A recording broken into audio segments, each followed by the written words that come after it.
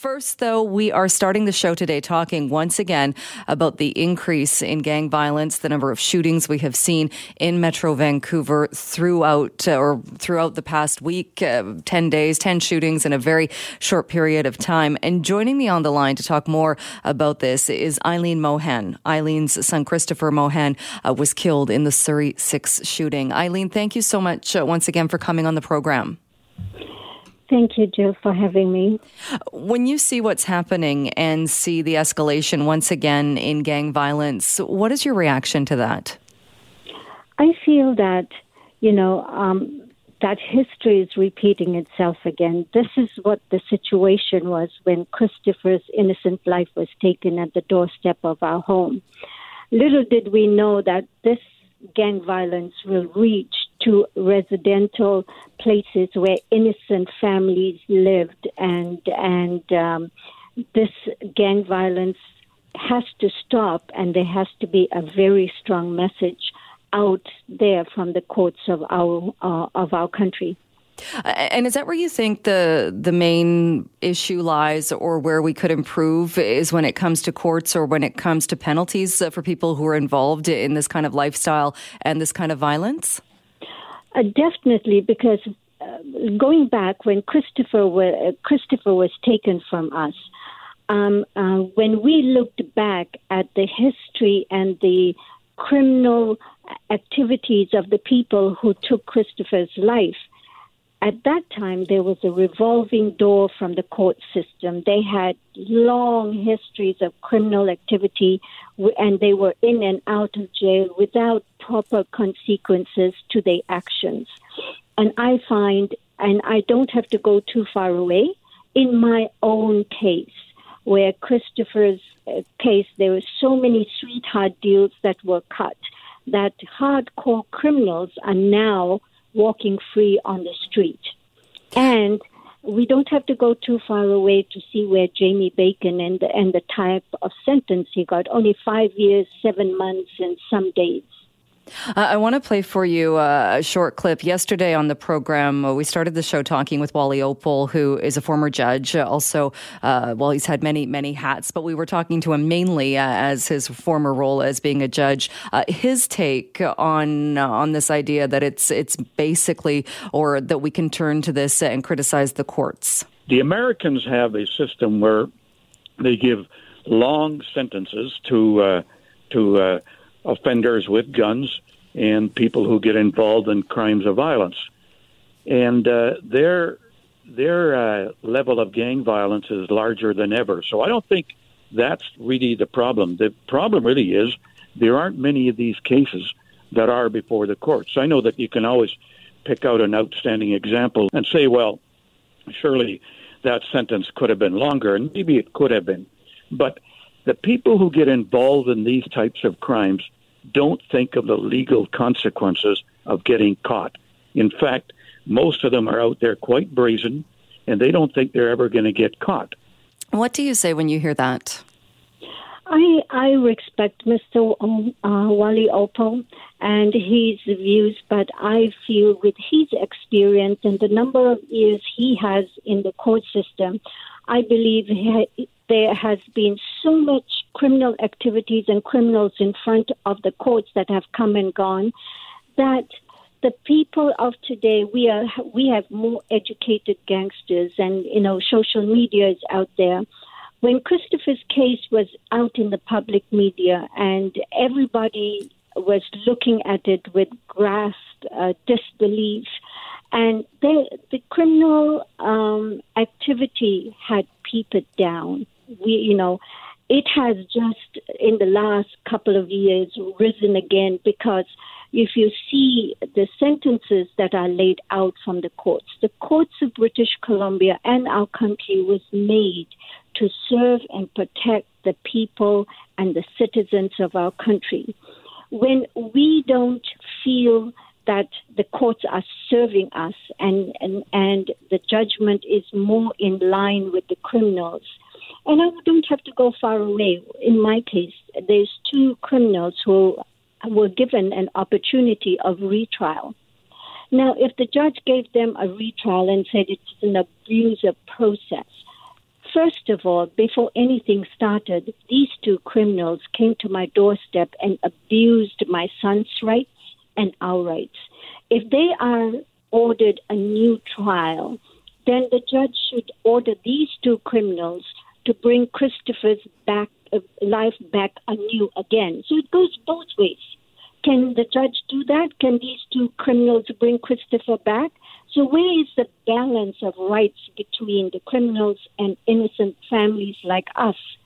And you have to see how many families stand by the courts of British Columbia thinking, what is happening to our rights? We're not looking for revenge. We understand what's going on, but if there is not a stringent message from the court system as to deter the activities of criminals, then these criminals are emboldened. Do you think they care? They know they're going to be revolved around the system because they have equal rights than us. And if and I've said this several times, that once you're a criminal and you've taken a criminal step, your rights cannot be as equal to mine. There has to be some consequences to the actions, and especially taking lives of innocent people. And the gang violence that is going on in the public today, I'm telling you, it fears me that, we weren't prepared to organize a funeral for my only son.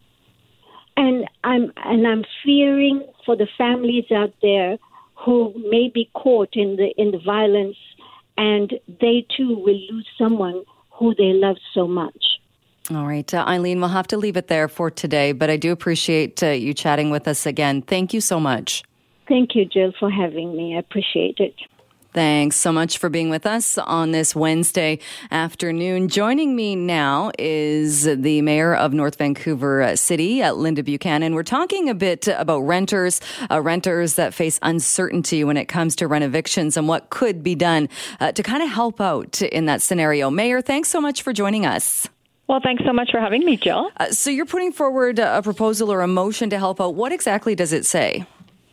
So actually the motion went this past Monday, so it was passed unanimously by council, and it was really to give our staff direction to really look at enhanced regulations to support tenants facing renovictions. So what are some of the tools that we can utilize to support people in our community, and particularly those people who are living in our older purpose-built rental stock? How big of a problem is it, or an issue is it, do you think, in North Van City, the idea, or how often are renovictions happening? Well, I haven't heard of, and certainly in my tenure as mayor, I haven't heard of it a lot. But over the last several weeks, I have been working with a particular resident in my community who lives in a building that this has been happening to, and really, so it was timely in the sense that I've been working with this particular resident and through my office and with my staff. There was the recent court decision that the City of New Westminster has won in terms of the issue that was happening in their community. And then we've got new legislation that I think the province is coming out with in July. And so, it's not happening a lot that I'm aware of, but we're not often told. But I think what we have is an environment, given the land assessment values and land costs and the freeze on rents, that it is a potential risk that it'll be happening more and more as, this business model for purpose-built rentals, it's not working. It's a bit broken, in fact. And so I think as we see, we have a lot of great landlords who generationally have owned buildings in our city for a long, long time. But the reality is it's more and more expensive with these older buildings and to maintain them, and the conditions that we have in place aren't going to help that business case moving forward. So I wanted to see what is it that we can do to support those renters and really create an environment that doesn't incentivize that to be happening, and really to support the really good landlords who are wanting very much to maintain their buildings and support their residents. When it comes down to it, though, is it trying to find a balance there? Because council could, I would imagine, when somebody comes forward with a proposal or with an application to get a permit for a renovation, for a rebuild, for a demolition, those are all decisions that would have to be made by council first off anyway, wouldn't they? So two different things. So one is redevelopment. So if it's a redevelopment of a property, then yes, because it's land use. So it comes through and it falls under the jurisdiction of local government. And so there is very specific processes in place, and we have a residential tenancy displacement policy to protect those renters, and that's for an entire redevelopment of a building. For the same kind of purpose-built rental that is just looking at rents, the landlord is looking for renovations, that relationship between the tenant and the landlord actually falls under provincial jurisdiction. So it falls under the Residential Tenancy Act. So, it's kind of fallen in, it falls in that. But there are tools, and New Westminster was really the lead in sort of questioning this to look at that there are, in fact, some bylaws that we can look to put in place that would be complementary to that, to the Residential Tenancy Act, that the court has ruled that we can, as local government, put those in place. And that's, again, so really looking at enhancing our review and verification of the permits that we have to issue for the work that they're asking to be done.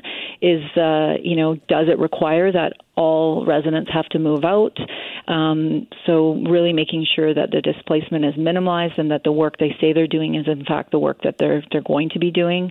We can also look at using a tenant relocation coordinator like we do with the redevelopment side, and offer assistance to tenants facing displacement. And then also looking at, so we have a policy for redevelopment when properties are getting redevelopment. We have units that are built, 10% of the units in redevelopment of purpose rental goes into perpetuity and is rented at 10% below CMHC rates. So looking at building that into creating a registry, because we're having more and more of those come on stream, so that people who are also in buildings that are being renovated and being displaced could have access to those units, which are far more affordable. And then also, updating things like our rental premises standards of maintenance, our strata conversion policies, and really having a conversation as well with renters of these older buildings as well as the landlords to kind of find out what is the experience for them. And to your point, this is a balance. We have to balance like protecting and making sure that our residents, have a place to live and can continue to live here, because it is a right that, everybody has the right to have adequate housing, but also supporting, those landlords who are wanting, again, to work in good faith and want to be maintaining their buildings. And again, the model that it is right now, for some, they often look to go, I can't make this work, so I'm going to sell. And often who's coming in to buy these are companies that have a lot deeper pockets, often are companies who are looking at returns for shareholders. So that's what their interest is. My interest as the mayor is making sure that the residents in my community feel safe and comfortable in their home, and that they have access to other housing if their building is legitimately being renovated. Does it also address what I know people have brought this up in the past, that even when they are moved out for a renovation, there's the clause often that the current tenants are offered then first right of refusal on the units when they're ready again, but they're often much more expensive. Does it address that at all? Staff will look. They'll start to look at that, and I guess that's again where, like, all three levels of government really have to be looking at this. This is it's very complex, and it does kind of weave through both local and provincial authorities. So we have to be looking at that. And again, part of that is what is the economic model here that's going to actually work and be in balance. And that's where, for our policy, where we have those mid-market units, those ones that we do secure when buildings are redeveloped, those units are rented at 10% below, as I said, CMHC rates. So they end up being about 30 to 40% discounted off market. And so, we're having more and more of those come on stream. And so we want to make sure that we have can look at a registry and who might operate that registry. And so people who really need to be in those units have access to those units. I mean, you can imagine for someone living in a building for 30 years who's never been exposed to the market that we've got right now. Right now, we don't have anything in place because it falls under the provincial jurisdiction. We don't have anything in place to support them. And where would they turn? Where would they go? Where would they even know where to start to look for a unit that would be affordable for them? When do you expect then, city staff looking at this, when do you expect you might hear back or we might see something happen on this file? Well, hopefully, I don't get to dictate their work side of things, but this is an important issue for us. So there's a lot of work that we are doing around the housing file. So I would expect in the next 4 to 6 months they'll come back. We'll certainly be convening conversations with renters and landlords, getting their lived experience of this issue, and hopefully staff will have something back to us in early to late, well, probably more late fall. All right. We'll wait for that update. Mayor Buchanan, thanks so much for your time today and for talking about this with us. Thank you so much for having me. I appreciate it. Thanks for being with us. Well, I think we can all agree that the tourism and hospitality sector around the world has been hammered by this pandemic. And certainly in BC, that sector is no exception. But many members of that are now saying that there is a need for a restart plan, at least some kind of roadmap moving forward to know when things are going to be open again and when things will start to get better. Well, Mandy Farmer is the president and CEO of Accent Inns and joins me on the line now. Thank you so much for being with us. Hi, Jill. I know you and several other tourism and hospitality leaders have put together kind of a game plan or a list of what's needed as far as that restart plan. What would you like to see at this point? We are really hoping that our government will put together a roadmap for our reopening. So what we're looking for is we want to know how many vaccinations we need to get to. We want to know what the case count needs to get to so that we can then start running our businesses the way that we should be running them. So for instance, right now, I'm about to open a restaurant in Tofino, and I am fully staffed, ready to go, because I'm hoping that on May 25th, we're going to get the green light. What are the odds of us getting the green light? I have no clue. No one knows. But the problem is that we still have to be fully staffed on that day when we get the green switch. What we'd like instead is to have a bit of a roadmap so that we know exactly how we can open. Are we getting close to reopening so that we can adjust accordingly? The other thing is that right now we are talking to tour operators, not for this summer, but for next summer. And so they want to know, well, when is the border going to be reopened? What are the guidelines for reopening the border?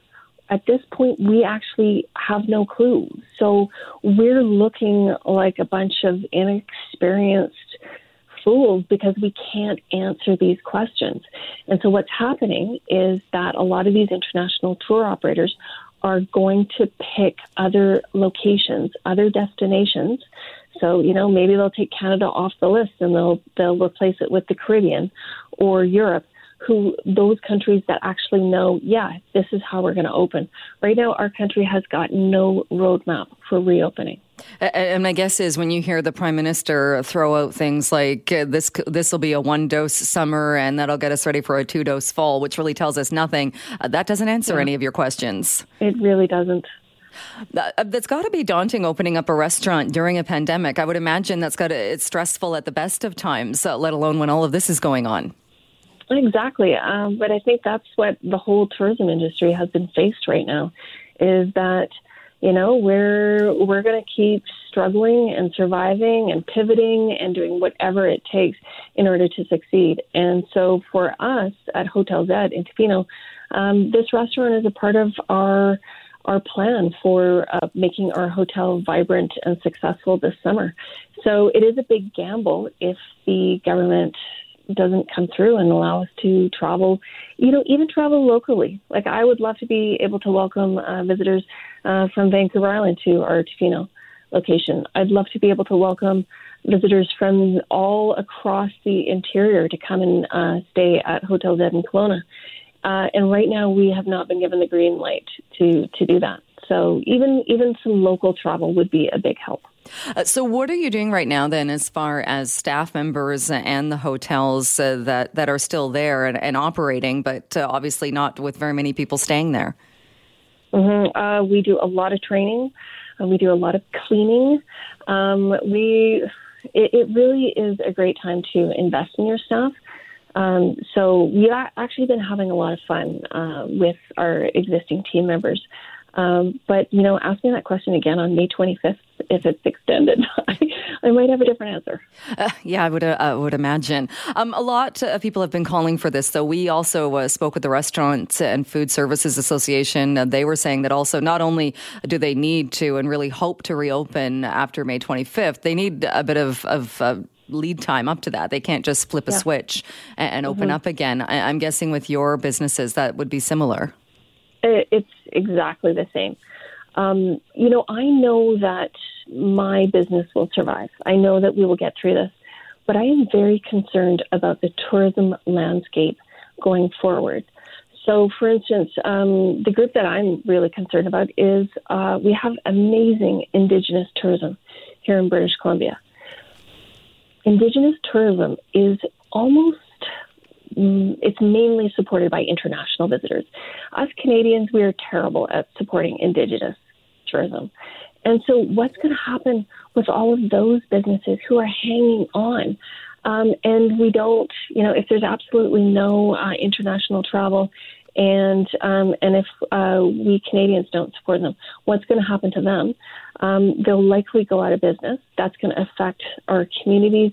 That's going to affect so much of our pride in our product, and really it's going to take years for us to build back this amazing, vibrant tourism product that we have spent decades creating.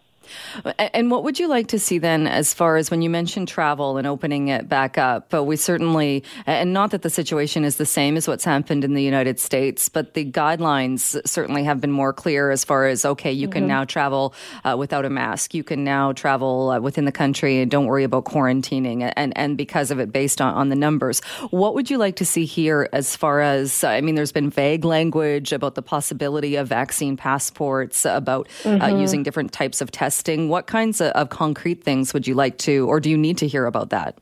Well, we would first and foremost, it's the roadmap. So tell us exactly what are the actual milestones that will allow us to open up. And then the other thing is definitely the vaccine verification process. We'd love to understand that we're working towards something. Right now, we haven't heard anything, but we see other organizations in the EU, in the States, all working together on one that synchronizes with other countries.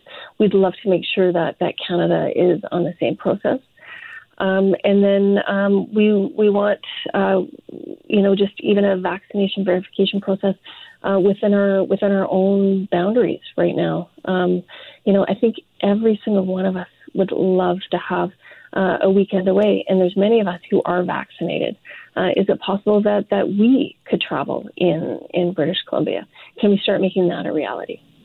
So if they were to come to you and say, okay, here's what it is, 70% of the population needs to have both shots, and that's something that would still be months away, what would happen then? Well, it really depends, because if it is months away for the international travel, then we're gonna count on a domestic summer. Last summer we had a domestic summer, and there were many in the industry that had a great summer. But then there's other places like downtown Vancouver that was completely dead, and so those organizations are going to have to rely on further financial support. And as an entrepreneur, there is nothing worse than counting on financial support that right now all has a deadline. And we would much rather be working for our money rather than taking a handout. Right. And it's interesting when you say that, because it's hard to even remember last summer, but we were encouraged to travel locally, to travel within the province, something that's been, while it's not banned, it's certainly been discouraged. We're seeing road checks now set up. When do you, I would imagine the answer is now, that you would like to see this, but where are we now, mid-May, to feasibly have a summer season, even if it's a domestic summer season, when do you need that roadmap? Well, ultimately, we would love to have this roadmap before one of our largest marketplaces, and that's Rendezvous Canada. That's going to happen in a week. We'd love to have it before then, because we're talking to the world, inviting the world to British Columbia next summer. So that is a crucial deadline for us. But other than that, I mean, we want to see this right now. I'm fearful that we're going to extend this travel ban past the 25th. Even if it's for another 2 weeks, the thing is the tourism industry, we have been running on losses for over a year now. And so we all held out the hope that it was this summer that we would actually start to make some money in order to cover those losses. And so every single day, every single week that goes by just eats into, oh boy, how are we going to make ends meet to come out of this? So that's why we're hoping for it to be sooner rather than later. That being said, the tourism industry is so willing to play its role in suppressing COVID. Right off the bat, we said to the government, yes, we will do whatever it takes to help. So we're educating consumers on the travel ban. We're willing. We are more than willing to do whatever it takes so that we live in a vibrant, healthy community. But I do believe that there is a way that we can travel locally sooner rather than later in a safe manner. All right. So we'll be waiting and watching to see what happens with this. Mandy Farmer, thanks so much for your time today and for joining us on the show. My pleasure. Thanks for being with us. Just a reminder, at the end of the show, or close to the end of the show today, we are going to be announcing today's qualifier for the top dog. So all you need to do is submit a photo of your dog to the CKNW contest page. You can see that on our website. And good luck. You will perhaps be a qualifier and in the grand prize draw for $1,000 worth of pet food from Go Solutions. More about that coming up on the program. Right now, though, we are talking about a program that you might not have heard about before. It is a program that brings fresh fruit, vegetables, milk, that kinds of thing to BC schools. And it all comes from a nonprofit society providing these things to schools. It's been happening for about 15 years, but it was brought up in the legislature on Tuesday that there is an issue finding the funding to keep the program going. Well, joining me now to talk a bit more about this is Ian Payton, who is the BC Liberal MLA for Delta South, also the agriculture critic. Ian Payton, thanks so much for being with us again on the program. Thanks, Jill. What do we know at this point then about the future of this program? Well, it doesn't look too promising. We brought it up yesterday. We found out this information through the executive director of the BC Agriculture in the Classroom program, Ms. Pat Ton, who I've known for years, that they've been sort of scrambling to get an answer out of the NDP government since February to confirm that the funding would move forward for the next year and a half. And as it turned out, they were told that the funding is not moving forward. It wasn't in the budget that came out about 3 weeks ago. So there's kind of panic in the streets. We brought it up in question period yesterday, and there was pretty blank look on the opposition, wondering, what happened here, and we didn't get a straight answer as to where this $3 million is that the government chips in every year, all the way back to 2006 when this program started, so that children throughout the entire province of BC, including First Nations schools and schools on, hard-to-get-to places where some of these goods get by boat, by truck, even by airplane, fruit, vegetables, and milk to get to school kids of all ages. So you mentioned that you brought this up. I know it was talked about in question period. So did you get any answer as far as the future of the program?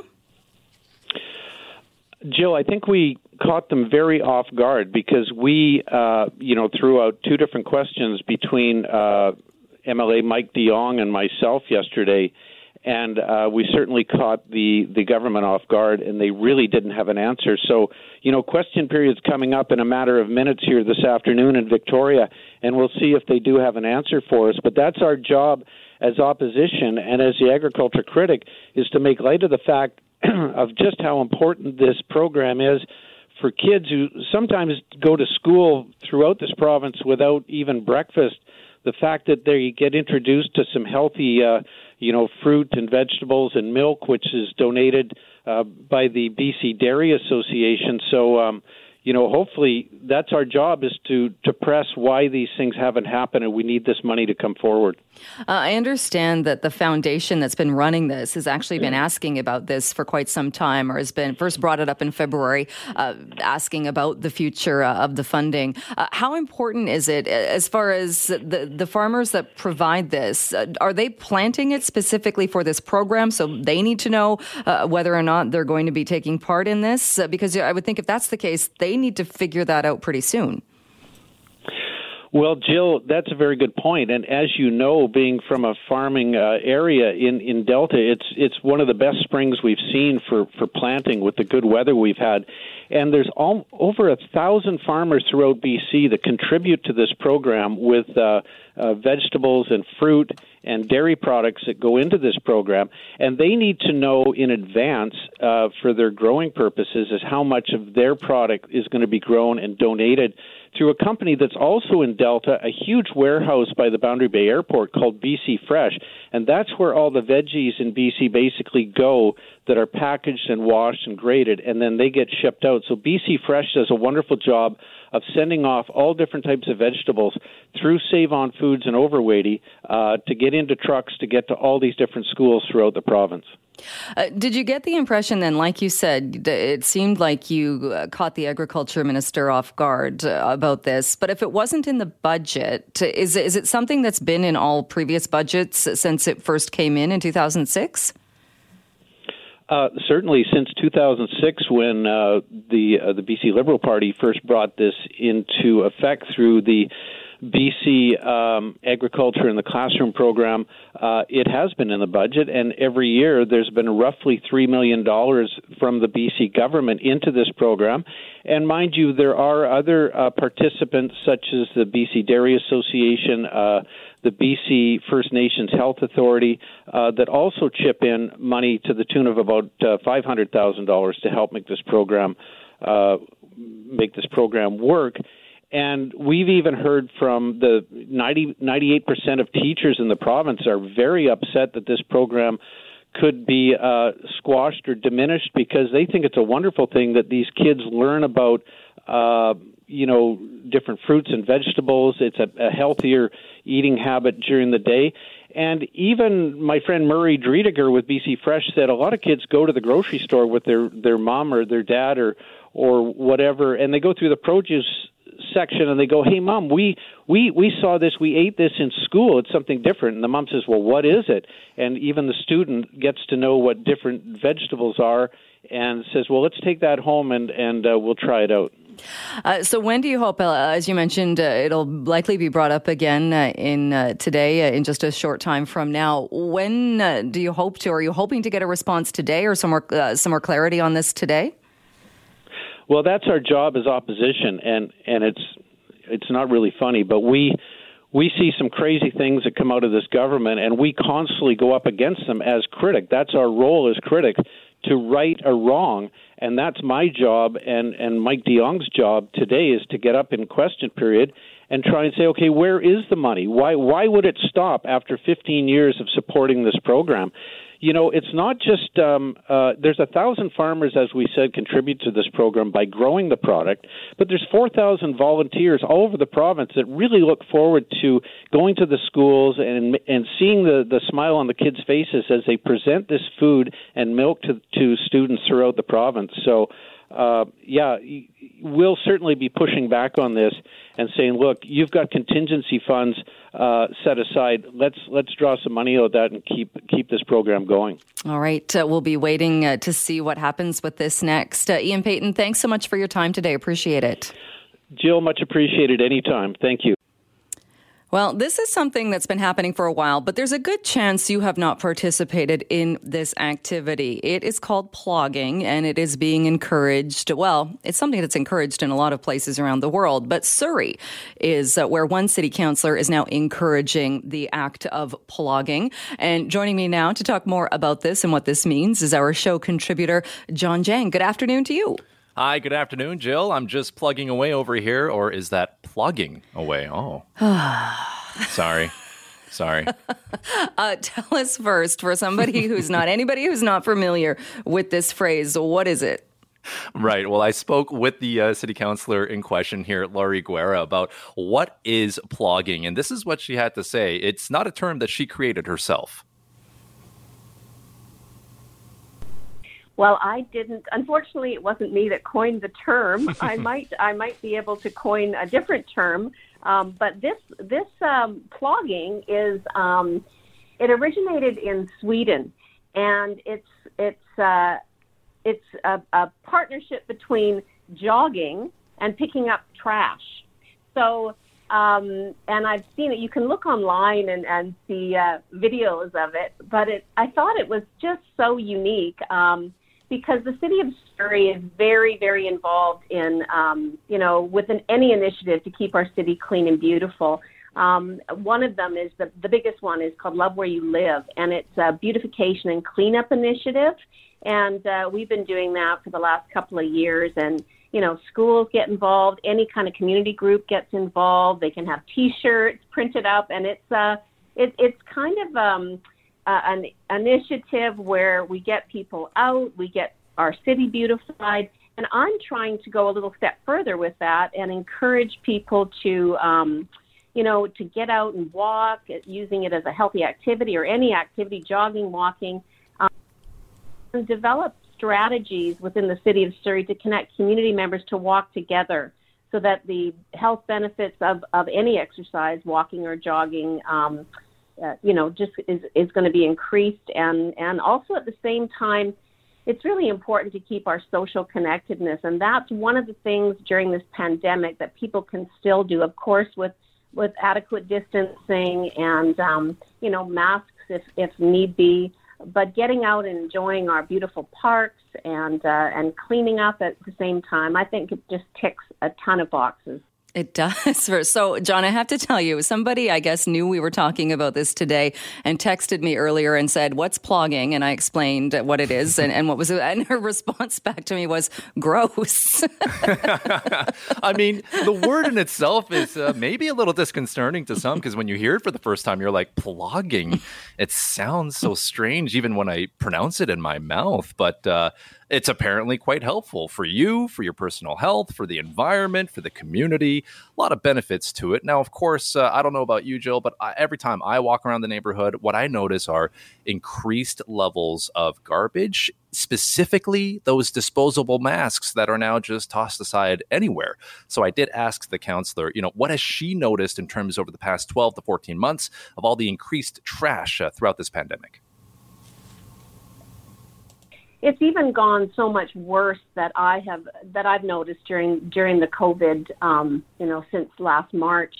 I frequent a Metro Vancouver park that's located in Surrey, and every day when I was driving up to an area in Surrey, I would be reporting. I was on speed dial on my Bluetooth phone to my assistant to get her to talk to the city engineering staff, and there was illegal dumping being done almost on a daily basis. and like huge bins of garbage being dumped with drywall in it, with metals. It's just horrible dumping going on.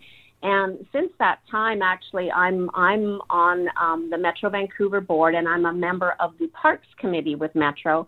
And so I kind of got the City of Surrey Engineering and Metro Parks to put together a joint working, if you want to call it that, on how to go about alleviating all that illegal dumping. And they put up cameras now, the city has. And I must say that I haven't seen any illegal dumping, not even, garbage bags full of trash that were constantly being dumped at the side of the park, on the side of the road. So I'm really happy about that. But, when we can put these partnerships together, we can come up with a lot of, we can do a lot of good, just with being able to do this. Which makes sense. And to be fair, we're not talking about going out for a jog and then hoisting some discarded mattress on your back and carrying it to the nearest transfer station, or even the bags of garbage that she's talking about there. But I think a lot of people would agree. We've noticed an increase in trash, in litter, as you mentioned, those masks that you don't really want to be touching that have been tossed on the ground. Yeah, exactly. I mean, you basically plan for this. You don't just do it spontaneously because you might not have the proper equipment. You might not have a trash bag with you. So make it a plan to just actively think about, okay, next time I go out for a jog, I'm going to bring some friends. We're going to socially distance, but we're all going to bring bags. We're going to bring gloves. So that way we can take care of the trash that we do see along the trails a little bit more appropriately and responsibly. Please do not haul mattresses. Those are the kinds of things that you have to report to the city. Now, in terms of how this city councilor came up with this inspiration, this idea, few people would know that Lori Guerra actually has quite the extensive athletic background. Take a listen to this. Years ago, I was a professional dancer, and I've stayed active since I can ever remember. I was a fitness instructor for many years, and have always maintained an active lifestyle. I believe that it's not something that you can add to your life. It's something that you have to be vigilant to do on a daily basis, or just have it as part of your lifestyle. And I've always done that, and I love doing that. Right now I do I do Pilates, a Pilates reformer, and then I do a lot of walking in the parks with friends and family members. And what I always say is we solve all the world's problems in one walk, and then we do it again the next day. So you get there's a lot of socializing, a lot of, it's just really good for your mental health, for your physical health, for just everything. And then this new initiative that I'm hoping that the city will explore, and that was what my notice of motion had suggested. I'm hoping that it encourages people to get together and walk. I see a lot of people walking alone, and I know for me it wouldn't be much of an incentive if if I'm going by myself. So I take a lot of time to make sure that we've got some friend groups that will go together, or connect with one another, and that's what I'm hoping to inspire as well for the city. All right, get out there, like you said, distanced if you don't want to go too close, and take your garbage bag with you. No, it's maybe not the most thrilling idea, but if you're already active, like Lori Guerra here, maybe it's something you can do because you're doing something nice, and so you sort of pay it forward. Now, I did ask the counselor as well, how can this plogging movement, this world revelation, how can it grow? Can you see some things on social media? Can people get involved with certain hashtag campaigns? And this is what she had to say. Well, I would love to coin the term. Actually, I didn't coin it. Councillor Patton had mentioned it in one of our committees, that she said she would rather do plocking than plogging. And she said that would be more like walking and picking up trash. So I think more, I don't necessarily want to get caught up on the term, but plogging or plocking is what the kind of initiative that I had suggested would be. And we already have an ongoing initiative within the city of Surrey, and it is Love Where You Live. So Love Where You Live at Surrey.ca is the website that we can you can get involved in this kind of thing. And it does have a 20-minute challenge, like you said. So I guess the hashtag is Love Where You Live. All right. See, I like to do walktails, which is walking with a can of wine. But I suppose I do have the free hand. I could also be picking up garbage with my free hand. Oh, there you go. Now that's multitasking. Really I love is. that. And now whether you're plogging or plocking, you can also do pliking, rollerblading. There's so many potentials here, Jill, that really this is just the beginning. All right. So are you going to get into this, John? You know what? I do like taking walks now. Since, I moved recently, this neighborhood is quite fascinating. So I'm going to have to start plogging. All right. We will check in with you and see how that's going in a week or two. John, thanks so much. We'll talk to you again. You got it. Thanks, Jill.